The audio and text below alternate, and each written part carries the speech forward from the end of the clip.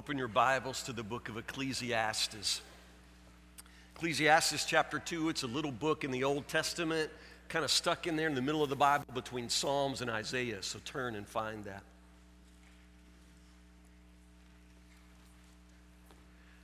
It's Sunday, I understand, but Monday's coming. So how many of you, let me just say this, how many of you, it's Sunday, but you can't wait to get to work tomorrow? You just can't wait. You love what you do. You just nearly get speeding tickets every day on the way to work because you can't wait to get there. Let me see your hands. You love your job. You love it? You love it?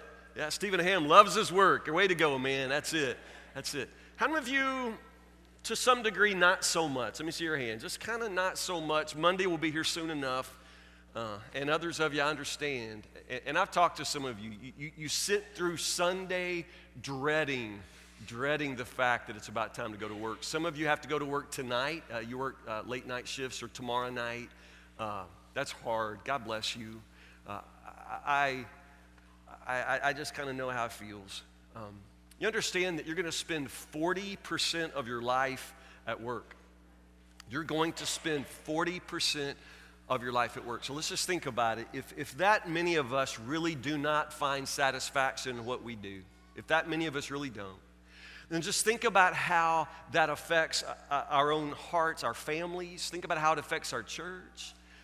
Just ask you to imagine if more of us or all of us could find real deep satisfaction in what we do with the other 40% of our life. Just think how much more joyful and how much more productive and how wonderful our families and our church life would be. It's hard to imagine, but that's what I'm asking you to imagine today. What if you could find real satisfaction in your work? If it sounds like too much to ask, well, you're in good company. The preacher who wrote the book of Ecclesiastes will tell you all about how he hated work. Here we go. Ecclesiastes chapter 2, verse 18, from a man who hated work. Here we go. Start with verse 17. I came to hate life because everything done here under the sun is so troubling. Everything is meaningless, like chasing the wind. I came to hate all my hard work here on earth, for I must leave to others everything I've earned. I mean, he'll just say it. You're thinking it, but he'll say it. And who can tell whether my successors will be wise or foolish? Yet they will control everything I've gained by my skill and my hard work under the sun. How meaningless. So I gave up in despair, questioning the value of all my hard work in this world. Some people work wisely with knowledge and skill, and then they must leave the fruit of their efforts to someone who hasn't worked for it. This too is meaningless. It's a great tragedy. So what do people get in this life for all their hard work and anxiety? Their days of labor are filled with pain and grief, and even at night their minds cannot rest. It's all meaningless. Here we go, verse 24. So I decided there is nothing better than to enjoy food and drink and to find satisfaction in work. Then I realized that these pleasures are from the hand of God. For who can eat or enjoy anything, say the words, apart from Him? God gives wisdom, knowledge, and joy to those who please Him. But if a sinner becomes wealthy and God takes the wealth away and gives it to those who please Him, this too is meaningless, like chasing the wind. A while back, there was a mama who used to attend our church with a little boy. His name was Gabe. He was 3 years old at the time. Gabe was 3. Mama said that Gabe was just the kid that you couldn't even say the word church during the week because he thought you were going to go, and he loved church. He was just the wildest kid about church. One Sunday, he was walking in, and I said, "Hi, Gabe, how are you?" He said, "Brother Tim, what are you doing here?" He's just so excited to be here and apparently surprised that I was. "Brother Tim, what are you doing here?" I said, "Gabe, I work here." He said, "You do? Who do you work for?" I said, "I work for God." And this little 3-year-old boy almost died. He said, "Oh, I want to work for God." It's the neatest thing. I want to work for God. Interesting. Let's talk about working for God. Now, in the Christian faith, we can do this because this is part of what makes the God of Scripture different from all of the other deities and gods and goddesses, and what makes the Bible different from all other religious books. It really comes down to its depiction of God, of course, but one of the unique aspects of the God as he reveals himself through Christ and in Scripture is that God is a God who works. And work itself in Scripture, apart from the passage we just read, work for the most part is dignified. It is elevated. It's not considered something horrible. Not a single amen on that one, so let me go a little bit further. In the book of Genesis, the Bible opens with this wonderful, glorious picture of God. And on page 1, what is God doing? You can say it. It's okay. He's working. On page 1, God is working, and he works 1 day, and he works 2 days, and he works 3 days, and he works 4 days, but you just got to notice how he works. It's glorious. It's joyful. God loves what he does. Now, you got to hand it to him. He's God, so he doesn't really even break a sweat, ever. Doesn't even break a sweat, and yet what he does is so infinitely productive and beautiful and wonderful, and at the end of every single day of God's work, what does God say? That was good. Oh, that was good. Yeah. You just don't even like where this goes, do you? Yeah. At the end of God's day of work, he says, oh, that was good. Day 1, day 2, day 3, day 4. God just keeps working every single day, coming back to work. At the end of the day, saying, that was good. That was good. And he comes back the next day. He rests on the 7th day, but not because he's tired, just because he wants to teach you to rest. You understand? God is a God at work. Always at work. And then he creates the man. And it's one of the most amazing accounts in all of Scripture. How does God create the man? God, maker of heaven and earth, who just speaks and the sky explodes with birds. He just speaks and the sea erupts with fish. But when he wants to create the human being, what does he do? Apparently he gets down on his knees and puts his hands in the dirt. God is a God with dirt under his fingernails. You understand? He gets down, he puts his hand in the dirt, and he makes the man Adam, makes him by his own hands. And then he presses his lips against Adam's lips and breathes into the man the breath of life. He breathes his own breath into his lungs. This is a God with dirt under his nails. This is a God who works, and this is a God who works joyfully, and this is a God who works productively. And at the end of it all, he just loves to say, that was so good. That was so good. He created the man for one purpose, and that was to glorify him. To glorify him. To be there so he could walk with him at the end of every single day in the cool of the day. But also, don't miss this, God created the man and the woman to work. Created them to work. Y'all look like I'm just depressing you. I mean, it just gets heavier and heavier in here. He created the man and woman to work, but do you understand? That work was just like God's work. It was joyful. It was productive. At the end of every day, they would walk with God in the garden and say together, that was good. That was so good. Another good day. I mean, you understand? Work was a part of God's very nature. And work is a part of God's good creation. And when God said it's all good, part of what he's saying is good is work. It's just good. It's supposed to be good. It's glorious. It's joyful. At least as God intended it. Now you know, and you're waiting because this is what you want to get to. You know what happens. Something happens to work. Something happens to work. It's not just work. Something happened to everything good that God had made, and it all got ruined, including work. Work got ruined. What happened? Sin. The man and the woman that God made with his own breath and with the dirt in his own hands, that man and woman, they turned from God. They chose to sin. And in doing so, they separated their lives from God. You with me? That they separated their lives from God. So from that point on, their life was no longer in the garden with God, walking with him in the cool of the day, and joining joyfully in the work that God was doing. No, from this point on, because of sin, their lives and their work take part away from God, separated from God. And apart from God, work's not the same. Now you're saying amen. It's not the same.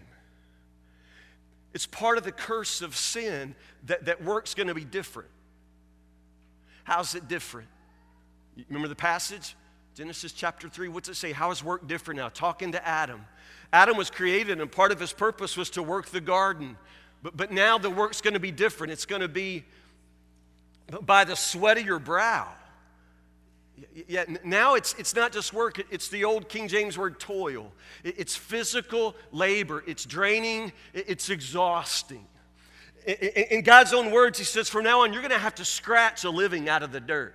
It's that picture of scratching for something. You're going to have to work hard now, and your hard work isn't always going to add up to much. You're going to plant and work the earth, but the earth's going to produce what?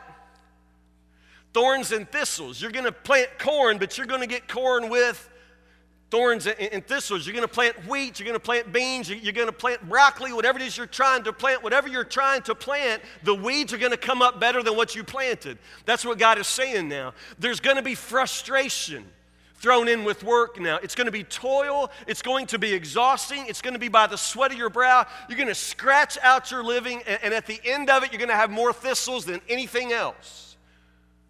Yeah, that's work. Apart from God, that's work. And since Adam and Eve sinned in the garden, most everything that we do anymore is somehow apart from God.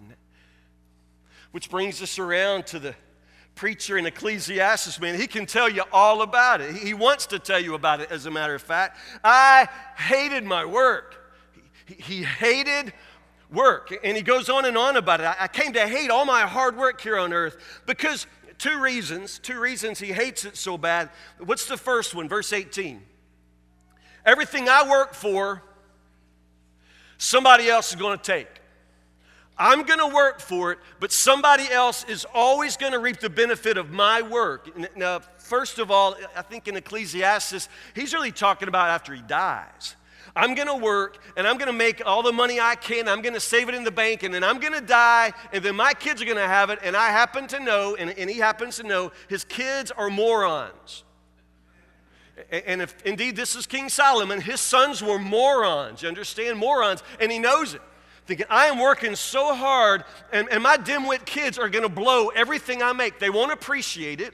They never will understand the sacrifices I made to have what I have had. I will give it to them, and they are morons, and they will blow it. By the time I am cold in the ground, they'll be on the street without any of it, because that's how fast they'll blow it. I don't know if they're going to be wise or foolish. It's frustrating for him that he does all of this work, but other people get all the benefit. Now, some of you are already thinking it's not so much about working to leave something for your kids. You don't even know if you'll have anything to leave for your kids, because every single day you work, and who takes it? The government? Yeah, it's taxes. You get your paycheck, you look at the taxes and think, oh my goodness, I did the work, but somebody else is getting the money, and it's so aggravating. It goes to taxes, it goes to your boss. Some of you work for companies, and you've seen the expose on Dateline or 60 Minutes or whatever, when the guy who owns your company is out there on a yacht somewhere with ice sculptures and cakes in the shape of naked women, and he's out there partying, and you're working third shift, standing on concrete, sweating and scratching out a living, thinking, what is the use in this? Why am I working so hard so that other people can live that kind of life? Well, understand, you're not the first person to think like this. This is in the Bible. He says, man, I hated work primarily because I did all the work and somebody else got all the benefit of it. I also like, it's really interesting what he says here. Look at verse 22. It's really interesting the way the preacher talks about work, because he talks about it in two ways. What do people get in this life for all of their hard work? And anxiety is a New Living Translation. Their hard work and anxiety. He really uses two words here, and they have to do with the physical labor, the toil of work. What do people have, what do they get for all of their toil, this hard physical labor, the scratching out a living by your fingers in the dirt? It's that idea. But then the next one I like a lot, their hard work and their anxiety. Yeah, even back in his day, even back in the days of Ecclesiastes, it's not just the toil, it's not just the physical labor, it is the mental exhaustion of it. Look at what he says in verse 23. Even at night, what? The mind won't rest. Even at night. Some of you have that job. You have that job. Even at night, you can't turn it off. Your brain just worries. Your brain continues to work. It's not just physical toil, it's the mental exhaustion. Work is just mentally exhausting. Well, what is it about work for most of us? Well, what is it? Well, work's about people. And anytime you put a group of people together and then add stress, you're probably going to have a mess. And that's where a lot of you work. Just put it on the sign out front. Stress and mess. Incorporated. Actually, groups of people don't ever change much. So honestly, the people you work with, probably not all that different from the kindergarten class you started out in. Because people just don't ever change that much. So that means at work, you don't just have the work, the physical work. You've got the people drama all the time. So think about your kindergarten class, and then you look at the people you work with, and you got the same people. You got the crybabies. You still have crybabies. You got the people who don't really do anything, but then they complain like they do it all. You know, I mean, they don't do anything. They never, ever really do much except, count down the minutes to the next smoke break, and then they're gone.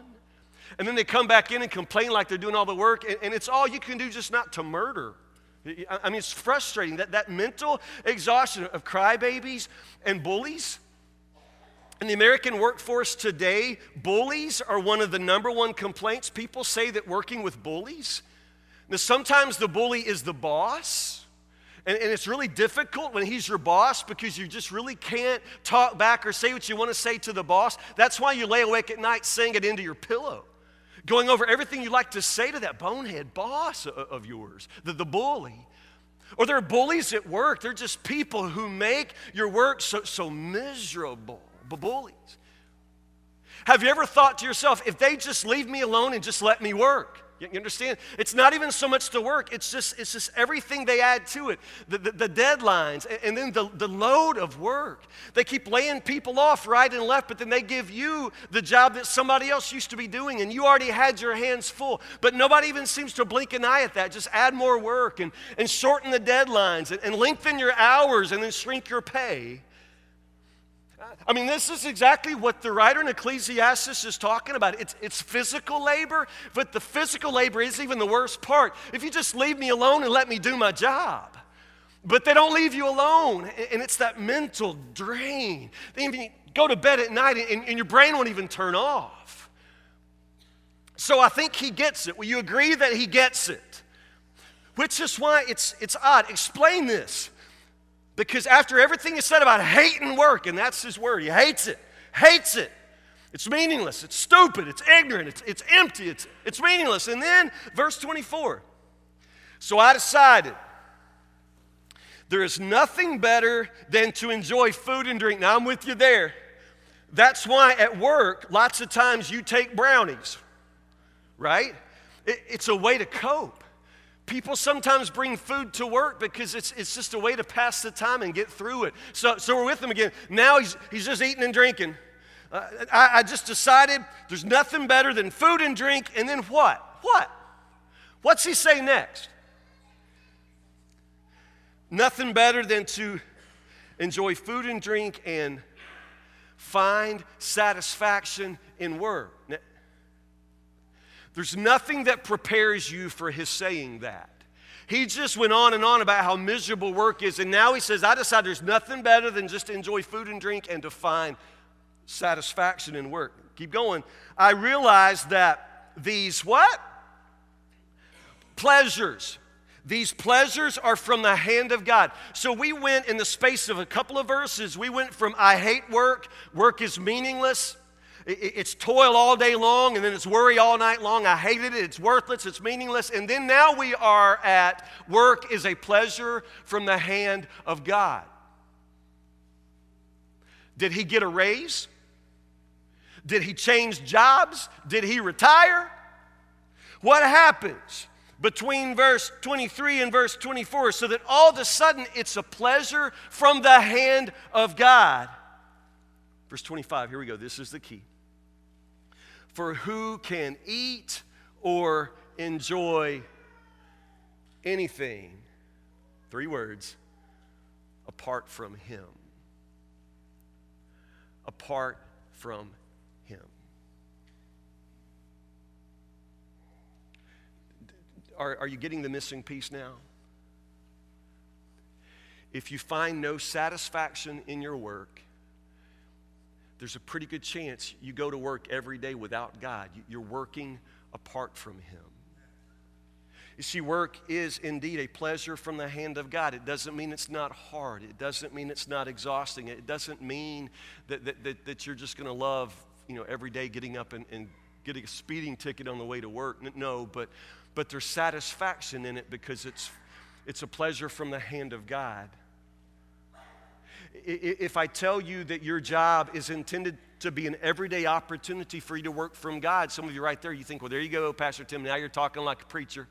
Yeah. If I had your job, if I only had to work on Sunday, that's what y'all say. If I only had to work on Sunday, then I'd love my job too.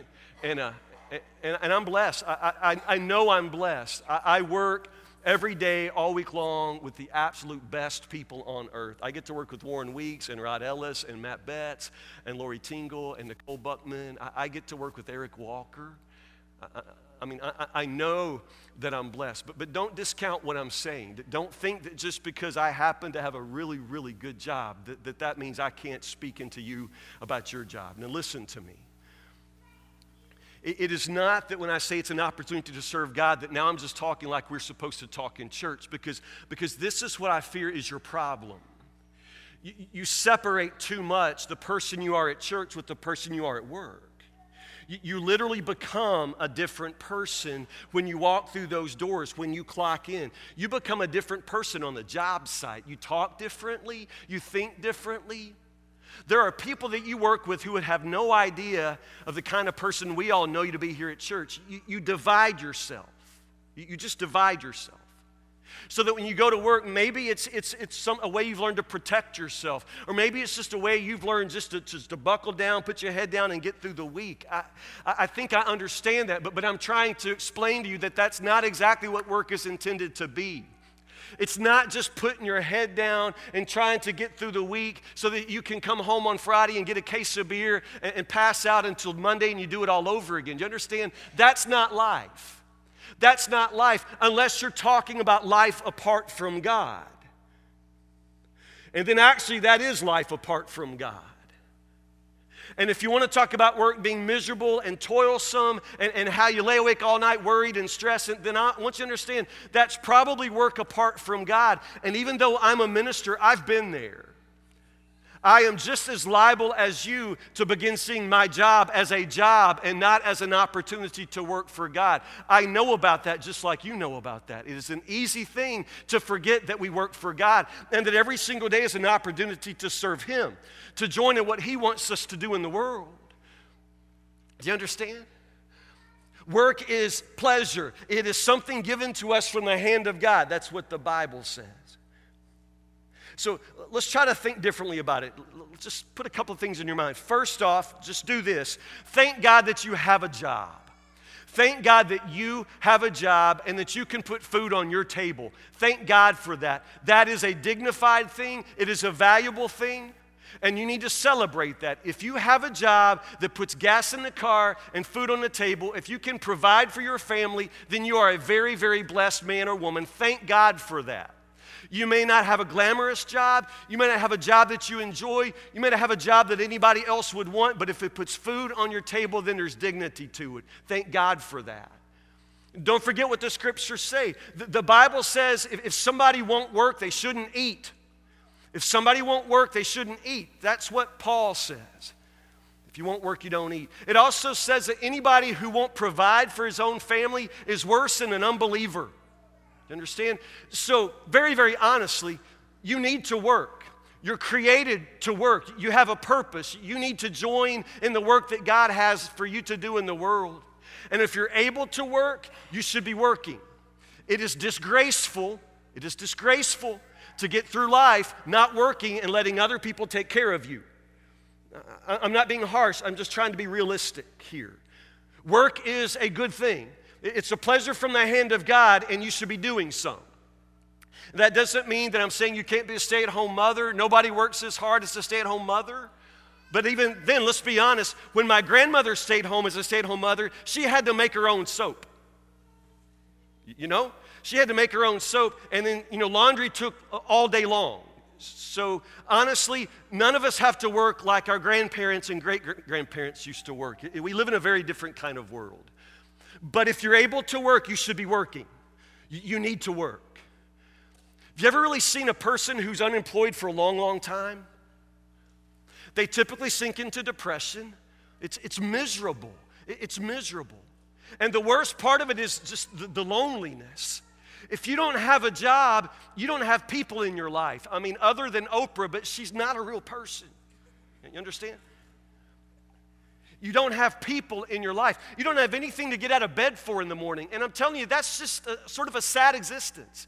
You need something to set the alarm for. You need something to get out of bed for. You need something so at the end of the day you can feel like you served God and you did something good for the world. I mean, you need that. And if you don't have that, find that. Because it's just disgraceful to spend your days in idleness not doing anything important for anybody. That's just no way to live.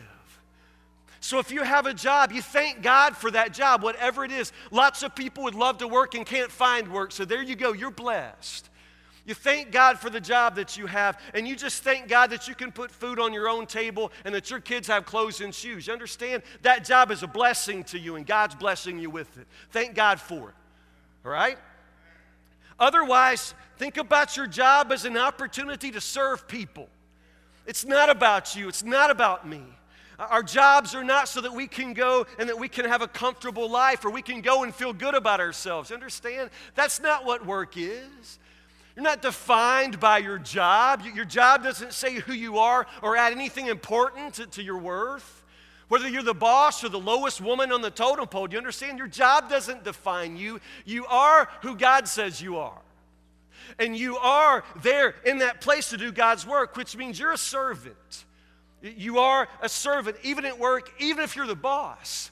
Jesus says anybody who wants to lead, they first have to learn how to serve, follow, exactly. So you are every single day a servant of God, which means you're a servant of people. You serve, and work gives you an opportunity every single day to love somebody more than you love yourself. Good luck with that. Understand?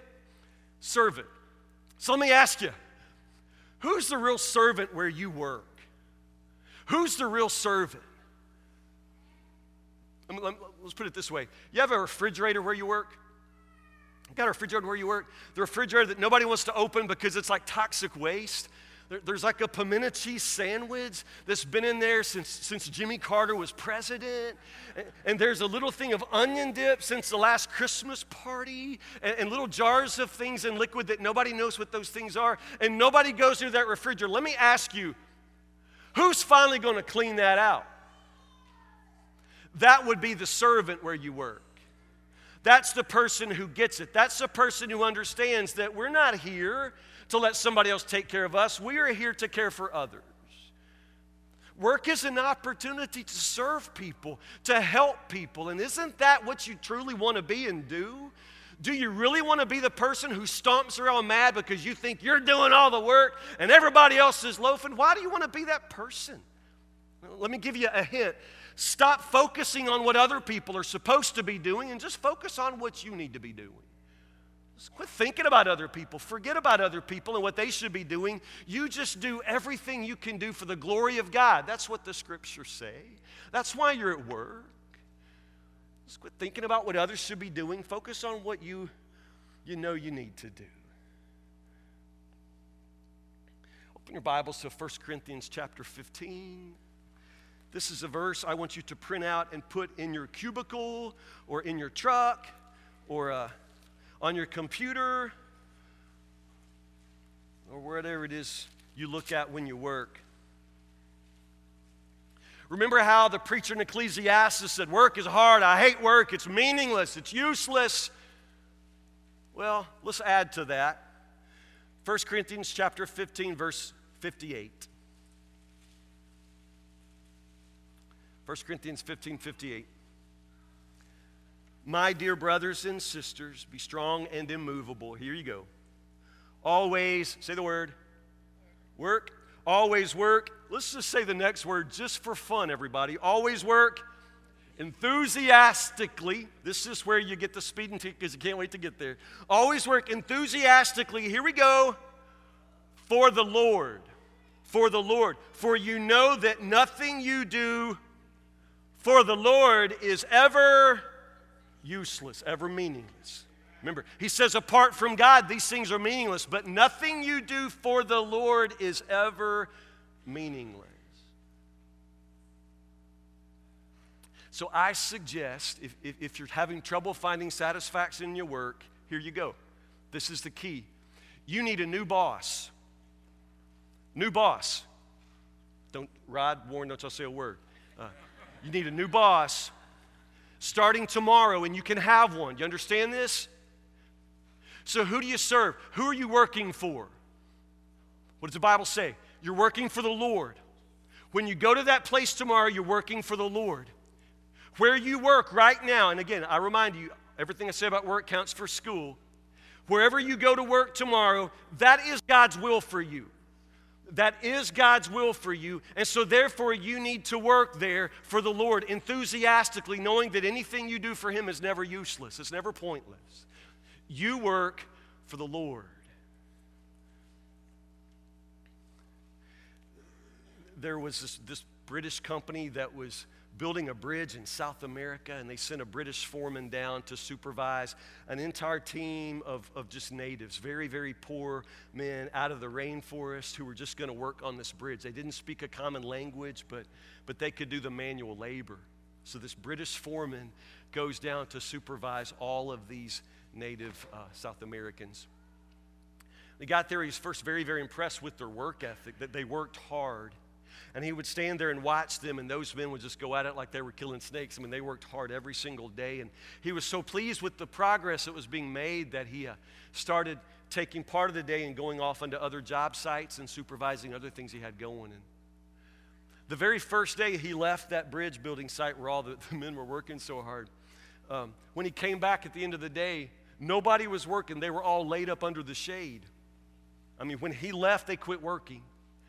And the first day, he just sort of let it go. But now the second day, third day, he realized that every single time he turned his back, they all went and sat in the shade. I mean, for the whole day.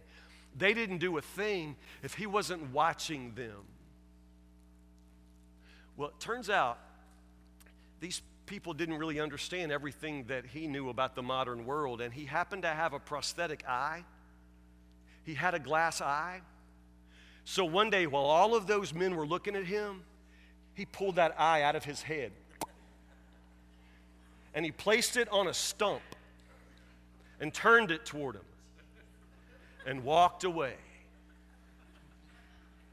Now, what'd all the men do? Yeah. So they worked. They worked day after day after day. I mean, it was a perfect system. Every single morning, he'd just take his eyeball out, pop it on the stump, walk away, and they'd work all day long. But then one day, about 4 days later, he came back, and they were all under the shade tree again. I mean, they're just all piled up under the shade. And he thought, what happened? What happened? So he went looking for his eyeball. Guess what happened? One of the men had snuck up and put his hat over it.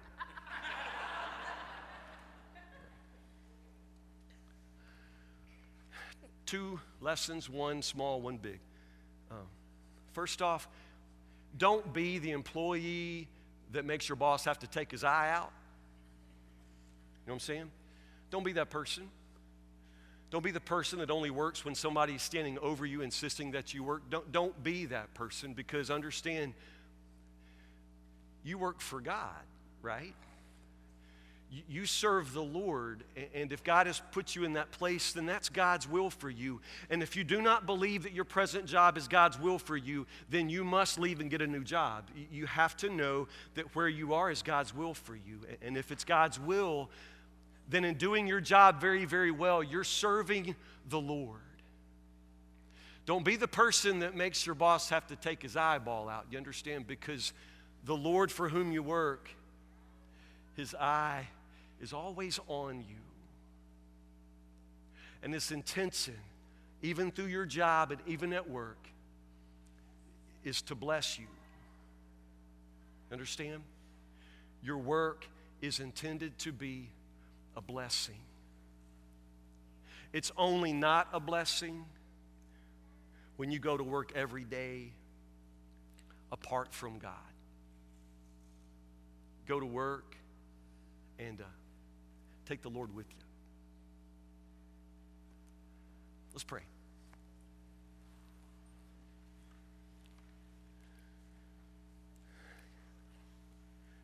God, some of us still struggle, Lord. We could come up to this altar and cry real tears for the place where we work and the people that we have to work with, and their brokenness and their frustration and the way, Lord, that they nearly want to make us pull our hair out, Lord. It's so frustrating. But, Lord, we want to understand why we are where we are 40% of our lives, Lord. We want to understand what your purpose is for us in the places where we work. So, Lord Jesus, help us to understand that we work for you and that we get our real instructions from you. So, Lord, teach us what our work is and how we should work. And, Lord, help us to trust you to reward us at the end. Lord, truly the best reward is just to be with you. And, Lord, we want to be with you, and we know that you're working. And, Lord, even before we get up in the morning and go to the plant, Lord, we know that you're already there. You're there first shift, second shift, third shift. You're behind every machine. You're in every office, Lord. You're all over that place, Lord. Just help us to understand what you're doing there and where you are at work in the place where we work. And help us to see whose lives, Lord, that you're working inside so that, Lord, we can always be a part of what you're doing. Lord, we recognize that we work for you, and nothing that we ever do for you could be pointless or meaningless or a waste of our time. So teach us, Lord, to work for you enthusiastically, joyfully, gladly, until our lives are done. And then, Lord, in heaven, allow us to work with you for all eternity. We pray these things in the name of our Lord, our Master, Jesus Christ. Amen.